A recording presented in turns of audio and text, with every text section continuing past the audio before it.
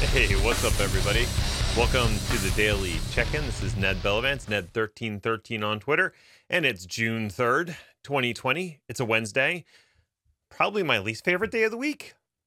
Tuesday has become my favorite, and Wednesday, well, it's a little bit of a downslope there. I'm not as excited about Wednesday, but I actually got a pretty good topic today, so I'm excited about the topic, if not excited about the day as a whole. Ooh, gotta turn my Ned in the Cloud sign on too. Love it. Okay, so we're in business. All right.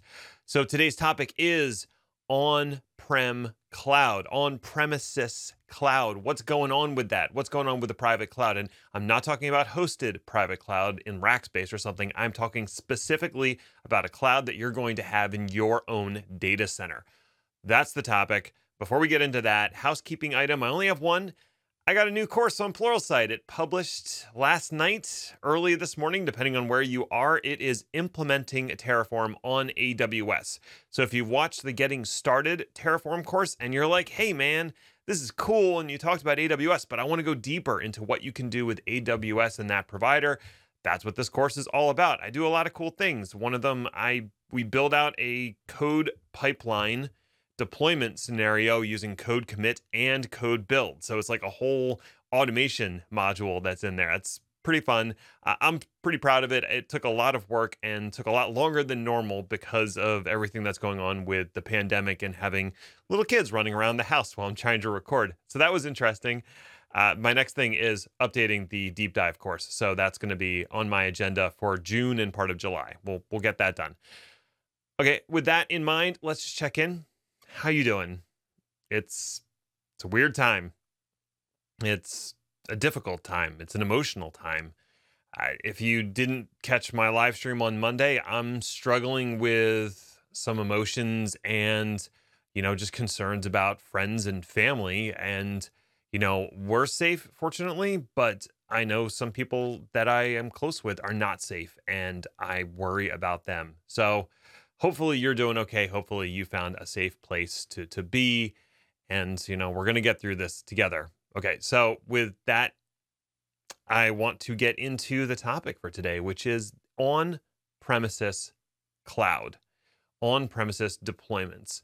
So this was actually a follow-up question from an existing post that I did that was kind of like the cloud war, like who's going to win the public cloud war? Well, who's going to win the on-prem cloud battle? It's a difficult question, and I think the answer is going to be, spoiler, it's going to be no one's going to win it specifically, but there's definitely some trends that are influencing what's going on in the on-prem cloud, and that's what I wanted to talk about. So first, let's talk about cloud on-prem and what I mean when I say that, because cloud and virtualization are not the same thing. Virtualization is a technology, it's a way of doing things, but it's not cloud. You can stand up a Hyper-V server. That doesn't mean you have a private cloud now. You can stand up an ESX server. You don't have a private cloud. That's not what it means. There are some other components. NIST has a good definition that a lot of people like to borrow. I use it a bit myself. It needs to have self-service, by which I mean someone who's not highly technical can go and provision virtual machines and other resources for themselves, and that consumption of resources is metered in some way. So you can do show back or charge back or just track it somehow. And you need elasticity from a shared pool of resources. So virtualization gets you some of the way there, but you really need something like a vCenter to add that elasticity and resource pools. But if you have vCenter, that doesn't give you the self-service component or necessarily the metering component. So you need to layer things like VRA. I think it's called VRA still, vRealize Automation, or vCloud Director, or whatever they're calling it now, to add that additional layer that gives you something approaching what's available in the public cloud. And of course, you also need an API which is referenceable. And I don't think that's in the NIST definition, but I would say that's table stakes for any on-prem or public or private cloud deployment. It needs an API that can be programmed against, not a command line interface, not a portal that you have to go to provision your stuff. You need to be able to interact with it programmatically. So that's what I'm talking about when I'm talking about private cloud. Now, what do we have out there? Well, I already mentioned one, which is like setting up vCloud Director, setting up VRA, and wiring it all together and offering that as a private cloud. And that's totally an option. You can do that, and that is a legit private on-premises cloud. Another option is having an OpenStack implementation that includes all of these goodies. So OpenStack is a collection of other projects, and you kind of have to pick and choose what you want to include in there. There's some core components that are probably the most prevalent, but there is additional projects that will add that level of self-service and will include metering and stuff like that. So you could build OpenStack yourself, probably don't do that, but there's a bunch of companies out there that will provision an OpenStack cloud for you on hardware that you select. So you don't have to buy their hardware, but you pay for their software and support, and they help you deploy it. So that's another way to get a private cloud. Then there's stuff like Azure Pack was an option for a while. That's kind of been deprecated and replaced with Azure Stack, but Azure Pack was built on top of System Center Virtual Machine Manager, and it added that portal and metering features. Now they're kind of going down the path of Azure Stack, and I'll talk about that in a minute. You've got Nutanix out there with their Prism software, and Prism does have a self-service feature, so you could go down that path, but of course you have to have Nutanix. Well, I guess you don't have to have Nutanix gear because you can install their hypervisor and software on your own commodity hardware. I don't think they prefer that, but that is an option. Red Hat's out there with their distribution of OpenStack and OpenShift, which is a managed option. I mentioned that outside of other OpenStack implementations, in part because it's probably the most popular, but also because it includes the Kubernetes components and I think a more well thought out management component.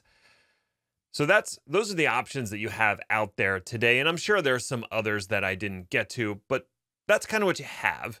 Where are things headed? I think if there's two things that I would point at, one, things are going to more managed and less bespoke. So if you think about your traditional data center, you bought a networking solution from Cisco, you bought your compute solution from Dell, you bought your storage from EMC, and I know they're the same now, but they used to not be.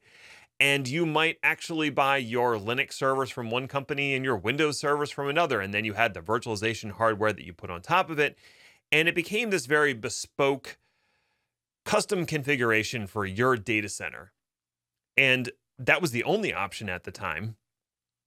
But the real question is, did it add to the core value of your organization? Did you increase your revenue by building out this bespoke environment, or did you actually create more work for yourself?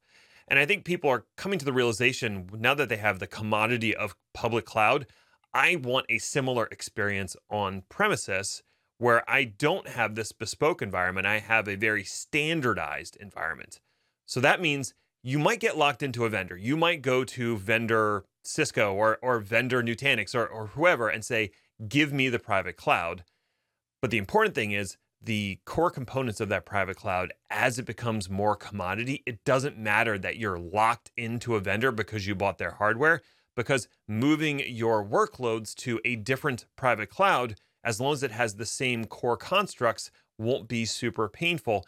And it's a managed solution that's scalable and probably managed through a SaaS offering. So you're logging into a portal to do your management of your private cloud, and they're providing either hands-on, 4-hour support or something like that, and they are providing the additional capacity as you grow.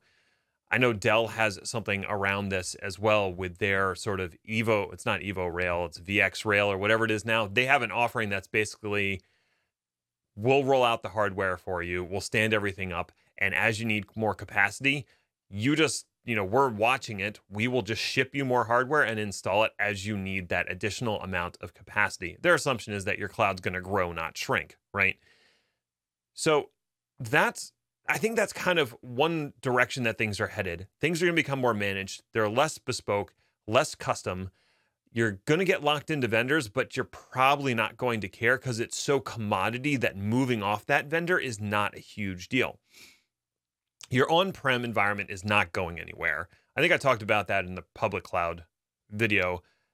Your on-prem environment is going to stick around. It's probably going to shrink a bit, but it's going to stick around because it still makes financial sense and it's still important to your company and the way you function, especially if you're coming from a more traditional organization and not a born in the cloud startup kind of environment. People want the cloud model. They want it available on-prem. They want it to be consumption-based. They want it to be remotely managed. They want to be able to do self-service. And, some of the organizations want that capability to do chargeback and be elastic about their capacity. With all that in mind, that's only going to work if you have a managed heterogeneous solution in your data center and not the hodgepodge of what you have today. So I think there's going to be a big movement in that direction, and you're seeing a push from the cloud providers to try to get in the data center and provide that for you. So you've got Azure Stack from Microsoft, you've got AWS Outposts, you've got Red Hat OpenShift with their OpenShift Manager product that can manage multiple OpenShift and OpenStack environments. That all ties together to create a private on-prem cloud that gives the public cloud experience while it's sitting in your data center. And especially with things like Outposts and Azure Stack, you've got that consumption-based model for at least the software and in some cases the hardware, depending on the vendor. That's huge. And I think that's for newer projects, that's where I would invest my time and money, is going with a managed solution for my additional data center equipment instead of creating this custom configurations that aren't adding value to the organization and are increasing my administrative overhead and operational complexity. So I think that's where things are going. I was going to talk about Edge, but I'm kind of running over time. And tomorrow's Thursday's on the Edge. So I will save the Edge component of this discussion for tomorrow. So that's all the time I have today. Thank you for listening. Thank you for subscribing and getting the word out there. And I hope that you are staying healthy and staying safe. Thanks, everybody.